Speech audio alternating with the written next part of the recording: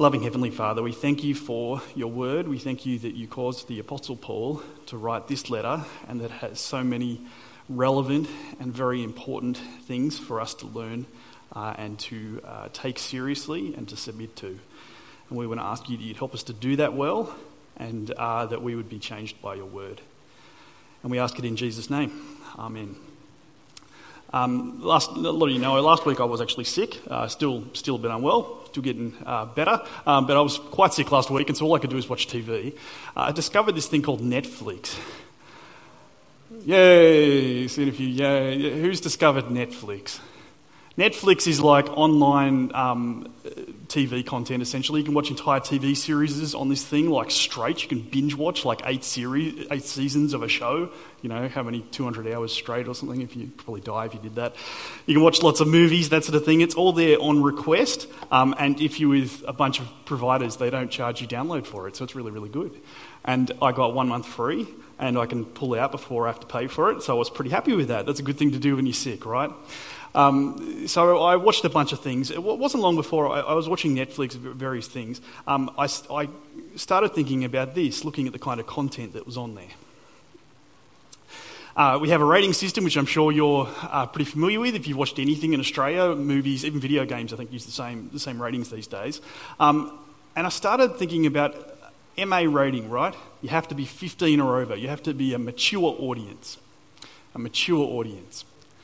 I started thinking about what that is because there's a lot of stuff on Netflix, like a disproportional amount, that is MA rated, like has really bad stuff in it, or R rated. It's full of violence, it's full of sex, it's full of coarse language, it's full of nudity.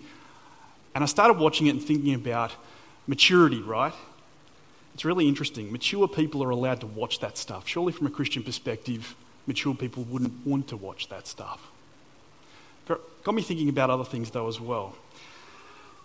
How it desensitizes people. It's not a new thing. Watching this sort of stuff, binge watching this kind of stuff over and over again desensitizes us to things in real life. What we input into our senses, this is what desensitization means. What you input into your senses actually changes who you are. It changes your thoughts and feelings and your sense of what's right and wrong and how to relate to people, and gradually, unconsciously, it actually shapes who you are. It really does. In measurable ways. There's lots of studies on it.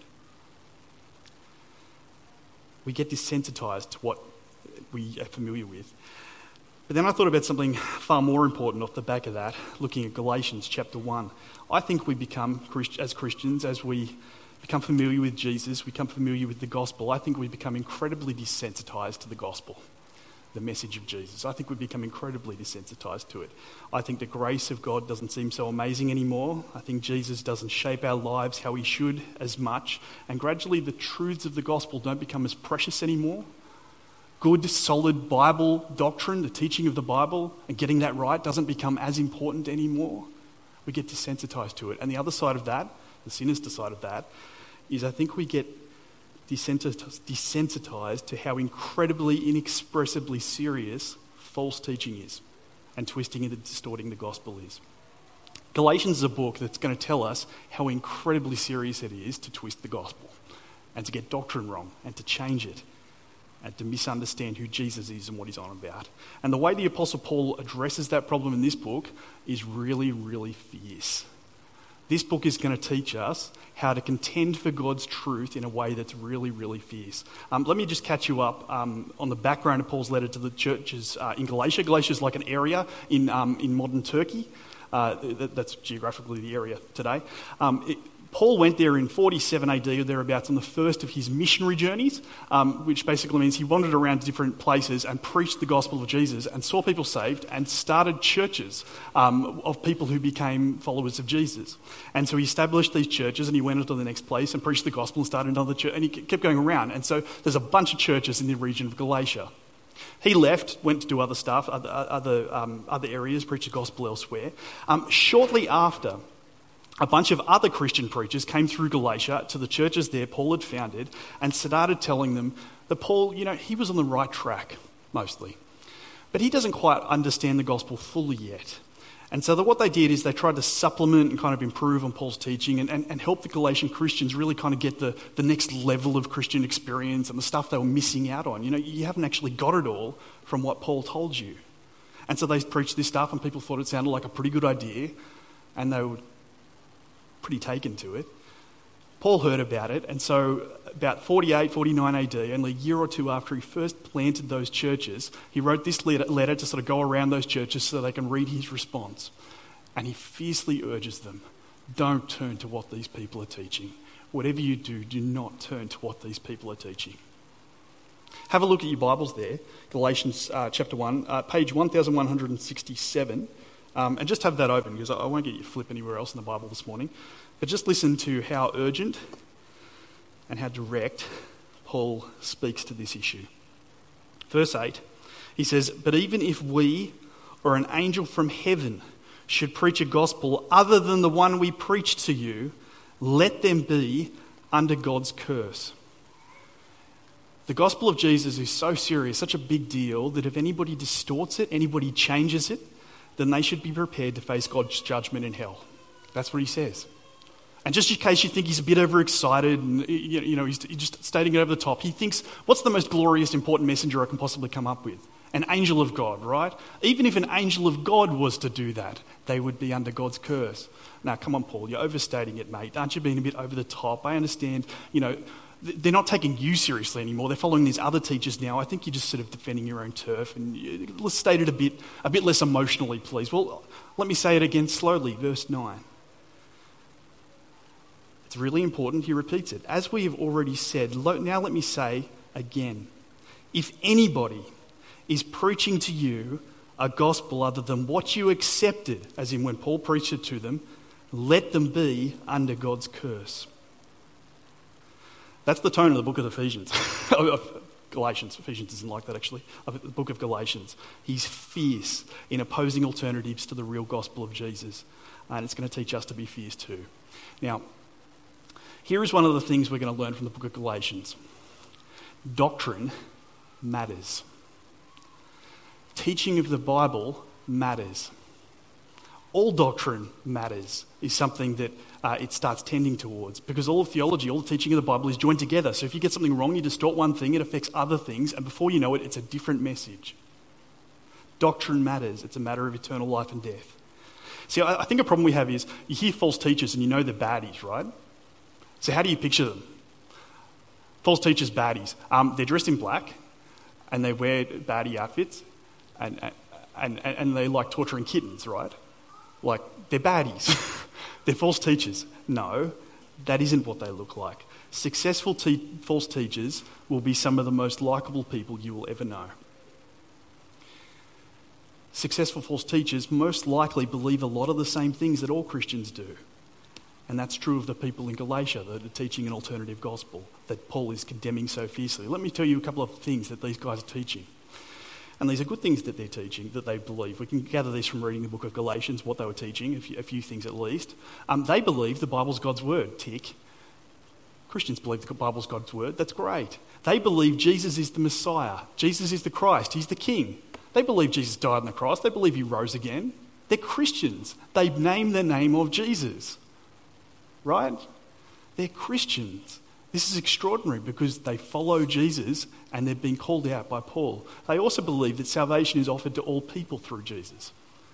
They believe other things as well, but they at least believe those three things in common with Paul and in common with all Christians. And yet Paul condemns them like that. They sound really mainstream. Here's the thing, friends. If you know people like this personally, you wouldn't tolerate others calling them out as false teachers because they sound really Christian. They sound mainstream, don't they? Do you follow what I'm saying? You say they believe the Bible's God's word. They believe Jesus is the King, the Christ, the Messiah. They believe he offers salvation to all people. They can't be false teachers. They're mainstream. They believe the gospel. Doctrine matters. There's more to it than that. And the more to it is a matter of eternal life and death. We're actually going to get to some of that stuff in coming weeks as we get into the book of Galatians. I'm not going to go into what the other teachers believed in depth today. But I have noticed, and here's one of the main things I want you to get out of today, I've noticed that these days criticising the views of other people who profess to be Christians is increasingly viewed as completely unacceptable. You're not allowed to criticise other people who claim to be Christians. You're supposed to tolerate them. You're supposed to love them. You're supposed to rejoice in them. You criticize them and say, well, they basically believe the Bible. They believe Jesus. Stop being so critical. But Galatians is going to teach us, no, there's more to it than that, and salvation is at stake. Calling out false teaching, therefore, because when it's personal, with people you know, is really unpleasant. It's really unpleasant. It's not nice. But God calls us to do it because it's really important and people need to be warned. Now, there's this magazine called Christianity Today. Has anybody seen Christianity Today? It's an American magazine. It's the flagship American evangelical magazine. It's read by a wide audience of different people who are Christians or claim the name of Jesus. Some of them write articles I wouldn't say are Christians. But because there's a great variety of views, one of the most common responses they get in letters to the editor after, there's an article 1 month, the next month, letters to the editor, a lot of pushback on a lot of articles, like, you can't say that, you can't criticise those people, that sort of thing. Then in 2009, there was this wonderful article called If Paul's Epistle to the Galatians was published in Christianity Today. Just imagine if Galatians was published in Christianity Today as a feature article. How would people respond to it? How would the letters to the editor read? The thing's satire, it's fiction, but there's an absolutely crucial point being made here. So it's kind of funny, but it's also deadly serious. Dear Christianity Today.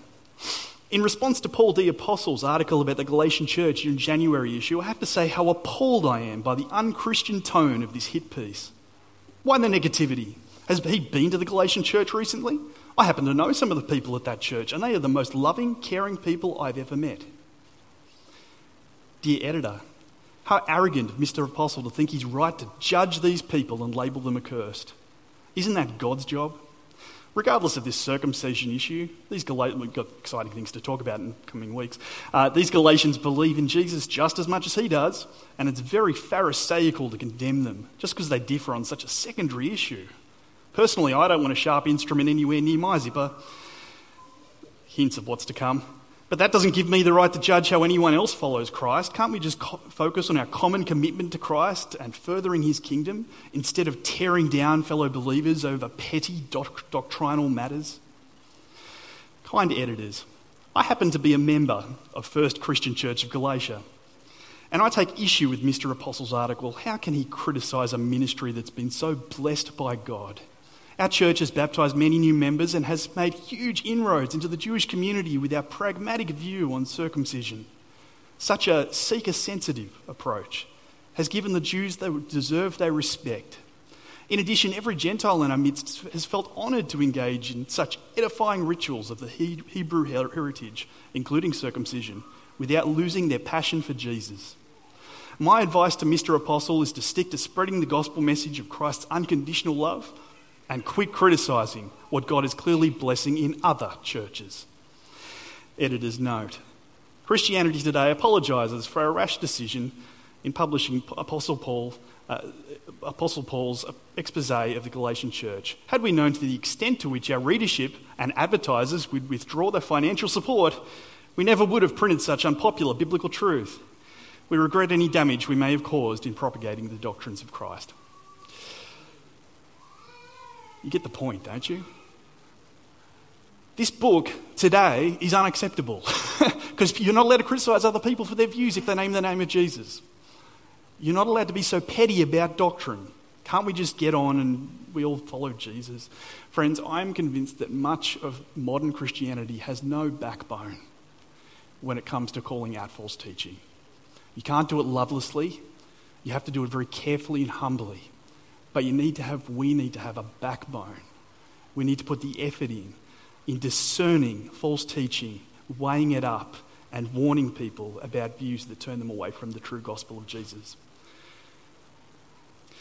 Because the nature of successful false teachers, by the way, will make you seem very, very nasty for criticising them. You think, oh, okay, guys in black hats who are baddies, right? No, that's not what they look like. Here's the people you'd be criticising. The most successful and most dangerous false teachers today are often in charge of large churches of thousands and tens of thousands of people. They write successful Christian books that you'll find prominently at Koorong and other Christian bookshops. They have Christian TV shows that are very popular and go to hundreds of countries, or tens of countries.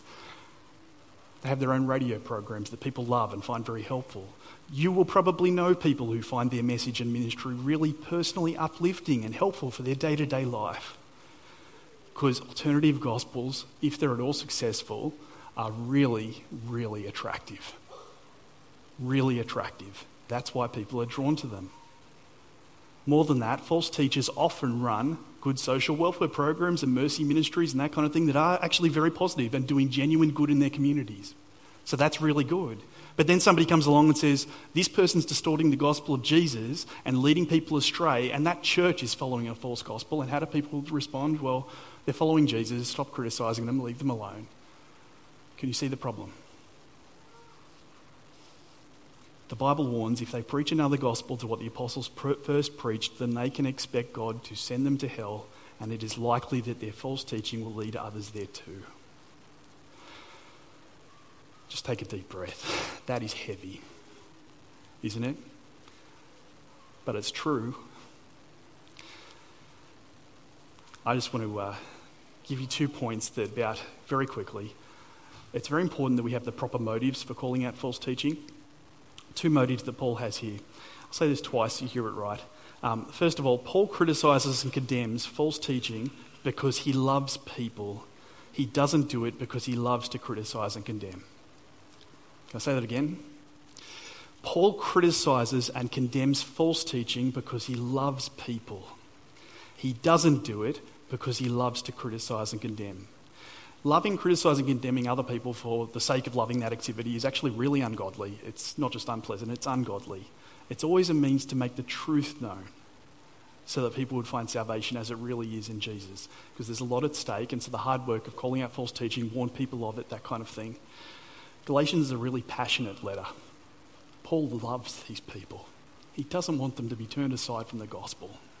And we need to have the same motivation. Secondly, he says it here in verse 10. Paul's living for God's approval and not that of other people. Verse 10, am I now trying to win the approval of human beings or of God? Or am I trying to please people? If I was still trying to please people, I would not be a servant of Christ. You know the best way to get bums on seats in a church, grow a church? Make a package, make a message that fulfills people's felt needs and doesn't make them uncomfortable in any way whatsoever, and you can fill a room with people. Give them what they want.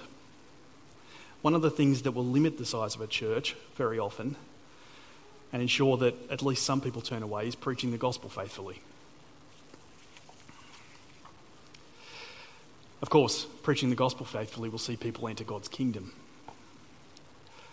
But often it will be unpleasant. I've preached sermons in this church. I've seen people not come back afterwards. I don't know why. I saw the looks on their faces. They're offended by God's truth. And I try and do it as well as I can, lovingly, as humbly as I can, and all that kind of thing. But, I see the looks on your faces while I'm preaching. You laugh at my mannerisms. That's all right. I laugh at yours too, okay? But, there's people who don't come back, and you feel that, and it hurts. But that's the cost of preaching the gospel. And we need to remember we're living for God's approval and not that of human beings, and for their salvation, and not just to make them happy in the meantime. Stuart last week reminded us what? We're supposed to live for God's glory. That's the point of life. Pleasing God. God's approval. Now, if you just sort of start at the beginning of that, and Paul's calling these people out, you go, why is Paul so sure about himself? Why does he think he's got it right? Why is his version of this gospel thing right? Well, there's going to be more about that in the next passage, actually, so I won't tell you in detail at all. But verse 1, just have a look at verse 1. Excuse me, I'm going to sniff into this microphone. I'm sure that's unpleasant. It says, Paul, an apostle, sent not from men, nor by our man, but by Jesus Christ and God the Father, who raised him from the dead. Paul's an apostle. That means he's a personal representative of Jesus. He was personally appointed to that job. He was given a thing called the gospel to go and spread, to make it known. The apostle is kind of the official authority, like a high court supreme judge on the gospel, essentially. So to fail to listen to the apostle is to fail to listen to the true gospel. Of course, it's not that like Paul could change it to what he wants, because in verse 8 he says, if I preach a different gospel, then I'd be accursed. You see, it's not just about he can preach what he wants, but he's been entrusted with this thing called the gospel that he needs to spread to people, and if people turn away from that, that's a big problem. So it's called the apostolic gospel because Jesus entrusted it to his apostles, and we get it in the New Testament. Now, what is the gospel? We need to talk about this because I've used the word gospel a lot. I've said it's really, really important, but I haven't said what it is. Verse 8 causes me some discomfort as well. It says, if somebody preaches a different gospel other than what Paul preached, let them be accursed. I preach the gospel all the time. And if you share it with other people, you do too. Preach just means proclaim, just tell people. That's all it means. It doesn't mean you have to stand in front of this thing and give a speech. It just means communicate the gospel of Jesus. And so we mustn't assume we've got it right. What I want to do for the next little while is just start from kind of first principles a bit. What's a gospel and what's the gospel? And I want to talk about that for a bit because it's really important, as we've seen, to get it absolutely right. And I can't talk about everything, but let's just start with the bare basics. First of all, I've got this on the screen. Excellent. What's the gospel? First thing, the gospel is a message. The gospel is a thing made out of words. Gospeling, like the doing version of that, proclaim, like they translate in different ways. It sounds different in Greek. Gospeling is expressing content with words. Now, you might have heard the saying, preach the gospel, if necessary, use words. Has anybody heard that saying? Preach the gospel, if necessary, use words. It sounds really nice. It's nonsense, but here's why it's nonsense. Here's the big problem with it. It's like saying, feed people at all times. If necessary, use food. Because that's exactly the relationship between those two things. Preach the gospel at all times. If necessary, use words. The gospel is words. It consists of words. It's a message. You need to speak the message so people understand it and believe it. So the first thing, gospel is a message. What's it about? Well, it's about a change of era. It's about a change in history. It's about God promising a time where he would act in history to change everything. It'd be like, here's the old era, and God's going to do something and bring about a new era. And the gospel is announcing that that new era has come, where God would establish his rule of the world forever, and he would bring salvation to his people. So the gospel is about bringing this salvation. That's why we often translate gospel as what? Good news. You heard gospel, good news. Because it's a really good message for people to believe, because it promises salvation and a place in God's kingdom. I've got a couple of bits of the Bible come up here. Have a look.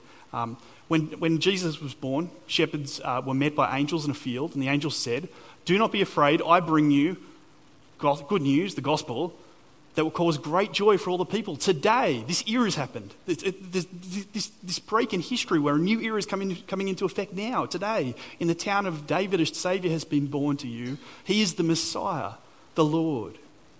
When Jesus started his ministry, here's what his message was. The time has come, he said. The kingdom of God has come near. Repent and believe the gospel, or the good news. He starts preaching this message. This time has come. The new era has dawned. Salvation has begun. The gospel is about a new era coming about. Oh, that's unfortunate. Very good. Lastly, for what I'm going to talk about today, it's a new era brought about by Jesus' death and resurrection. Paul summarises very helpfully his gospel message in various places. Let me show you a couple of passages, and they get progressively shorter because he's got different, he includes more content detail in some places. The gospel is a very big thing, but you can kind of strain it down to some really important central points in different passages. So 1 Corinthians 15, 1-5, he says, "Now, brothers and sisters, I want to remind you of the gospel I gospeled to you." That's what preached means. "Which you received and which you have taken your stand. By this gospel you are saved, if you hold firmly to the word I gospeled to you. Otherwise you have believed in vain. For what I received I passed on to you as of first importance." See, he's got a message, he's passing on, he's communicating with words. That's what the gospel is. Here's the message. That Christ died for our sins, according to the scriptures. It was promised in the Old Testament. He was buried. He was raised on the third day, according to the scriptures. God promised this salvation was coming in Jesus in the Old Testament again. And he appeared to Peter, that's Cephas is the Apostle Peter, and then to the 12 apostles. Jesus' death, Jesus' resurrection, in accordance with the promise of the Old Testament, that's what the gospel is. That's what he's declaring to people. Romans chapter 1, 1-4. Paul, an apostle of Christ Jesus, called to be an apostle and set apart for the gospel of God. That's an apostle's job, is to proclaim the gospel, to make the gospel known and keep it pure and that kind of thing. Put it in the Bible. The gospel he promised beforehand through his prophets in the Holy Scriptures, again, promised in the Old Testament, regarding his son, that's Jesus, who as to his earthly life was a descendant of David. What's the importance of that? The descendant of David is the King of Israel, the Christ. Only a descendant of David can be the Saviour. So he's a descendant of David, the King, and through the Spirit of holiness, God's Holy Spirit was appointed to be the Son of God in power by his resurrection of the dead. So he's the Lord of all things because he rose from the dead and he's the Son of David. Again, you see some of the common things that he's proclaiming. You want the really, really short version? Here it is. Remember Jesus Christ raised from the dead, descended from David. This is my gospel. Is that nice or what? Of course, he could talk about other things. You notice he hasn't talked about the cross there. And the cross of Jesus, the death of Jesus, is really important to the gospel. But he's talking about Jesus, the fulfillment of the promises of God, having conquered death, Lord of all things, who's able to offer salvation to people because of that. These are the central points that he brings out as he talks about the gospel. Now, how does it connect to us? Well, I'm an evangelical. An evangelical is a gospel person. See, the Greek word is euangelion. I'll Latinize it. I mean, evangelion, I suppose you'd say if you Latinize it. Evangelical. You see how the Greek word's just been turned into an English word? Evangelical means a gospel person, a person who's on about the gospel message. New Life Anglican Church is an evangelical church. We're on about the gospel. Now, why do I want to say that? Because that is the message we'll preach to outsiders, and that's the message we'll preach to each other too. There's a view sometimes that an attitude people have, I suppose, where they think the gospel is a thing just for people who don't know Jesus yet. It's not. It's the center of our identity as Christians. When Paul writes the book of Romans, he starts off saying, you guys are Christians, right? I can't wait to get into Rome to preach the gospel to you. Because the gospel is our identity. The gospel is the center of who we are as Christians. We're evangelicals. We're people who are on about the message of Jesus. And you can't graduate from that message without turning to a different gospel. Now, I want to finish with talking about my last point, basically. Why would you be tempted to turn to another gospel? And some of the strategies people use to promote different gospels. The reason you turn to a different gospel, I suppose, is because you don't realise you are, and because false teachers make it seem really, really, really attractive and like a really good idea. It actually takes a lot of discernment and a lot of wisdom and a lot of knowing your Bible well to detect false teaching if it's a half convincing false teaching. It's kind of like, it's a horrible example, but I'll use it anyway. At church we do safe ministry training, which is about learning how to identify, what's the word? It's about protecting children and learning to identify like markers and indicators that some kind of abuse might be going in a home. And so we train people what to look out for so that they can intervene in the right way. It's kind of the same sort of thing we need to do with false teaching. We need to be able to analyse what's going on and have an eye for these things and to be able to discern really wisely what's going on. So here's some of the strategies false teachers use that I've seen all of them. And they get progressively harder to spot. Here's the most easy one to spot. Strategy number 1, reject and deny. It is easy to spot false teaching of that if you know the gospel pretty well, because to reject and deny is just say, I don't believe in the resurrection, or something like that. You with me? The most obvious kind of false teaching is people come and saying, I don't believe in this Jesus guy, or I don't believe his death is for our sins, or something like that. It's pretty obvious. Gets a bit harder after that. Then there's people who add or subtract from the gospel, often very quietly and subtly. Some people don't deny Jesus' resurrection. What they do is they just never talk about it. And never talking about it is a form of false teaching, because it's a way of not believing it, of not proclaiming it, of preaching a gospel that doesn't need a resurrection. The other way people do that is they add bits to the gospel really subtly. We'll hear more about that in coming weeks, so I won't labour that. But here's the point. If you add to the gospel, you destroy it. This is the most, on the screen, is the most expensive production wine in the world at the moment. I don't know production, I don't know the terms, I don't know wine. I can't even pronounce that. Romani Conti Grand Cru. I'm Westy. Romani Conti Grand Cru. That's I don't know how to pronounce that, but that bottle will set you back almost $17,000. Way to better not drop it, hey. So here's what you must not do with that bottle of wine. Don't add Coke to it. Okay?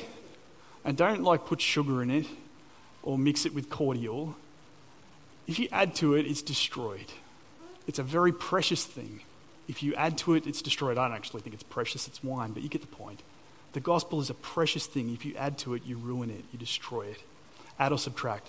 The third thing people do, and it gets more subtle, twist and distort. Use the same words, but with a different dictionary. This is so dangerous because there's a lot of false teachers who sound like Christians because they use Christian Bible words. Sin, salvation, kingdom of God, Jesus.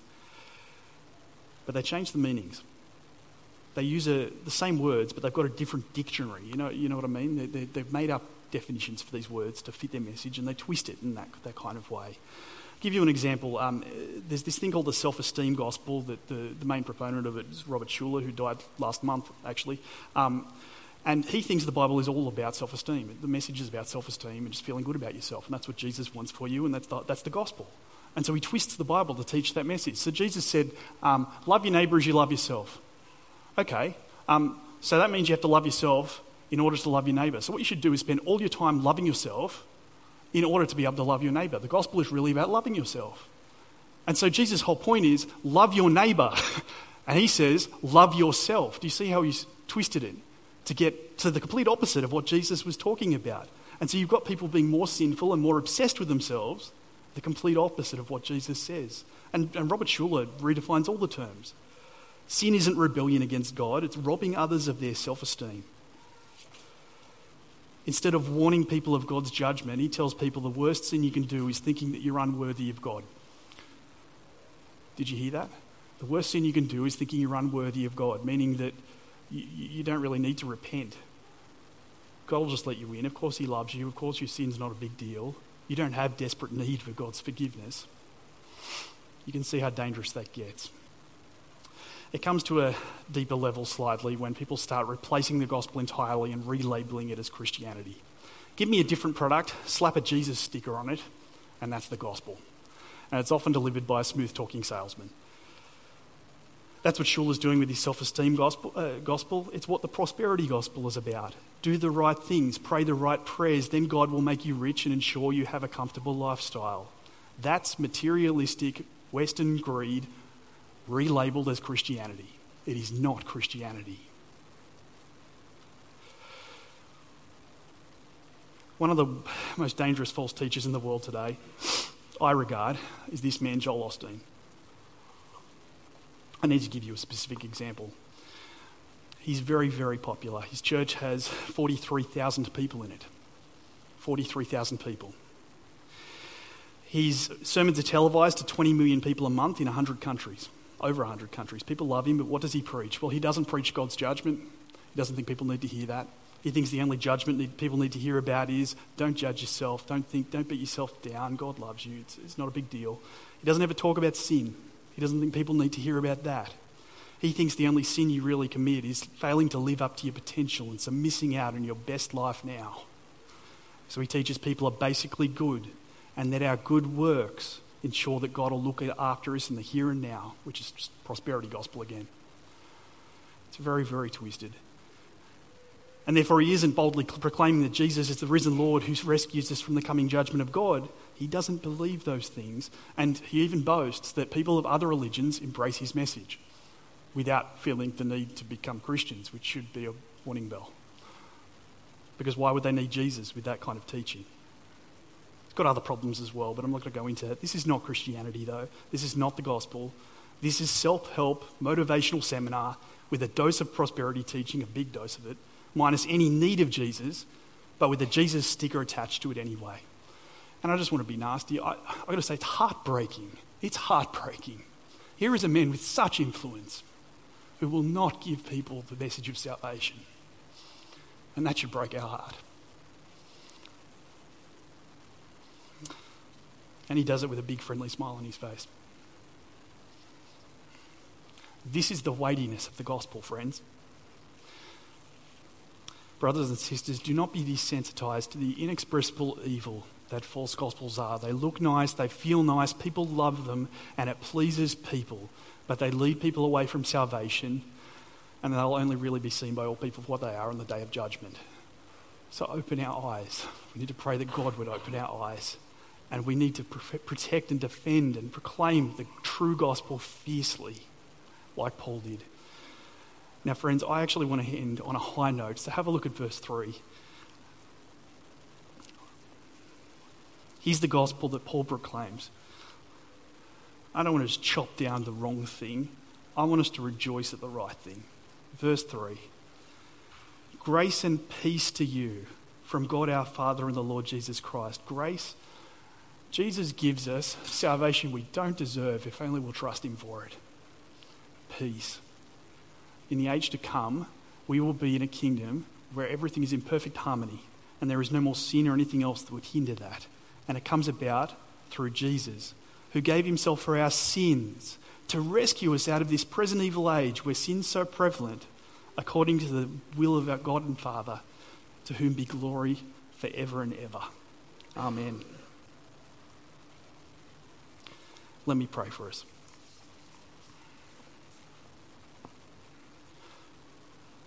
Loving Heavenly Father, we want to thank you for the good news, the gospel of Jesus, who's brought about a new era of forgiveness and salvation that's so freely available to all who trust in him, and the fact that he died for our sins on the cross and rose again to give us eternal life and to be the Lord of all things forever. Thank you for King Jesus.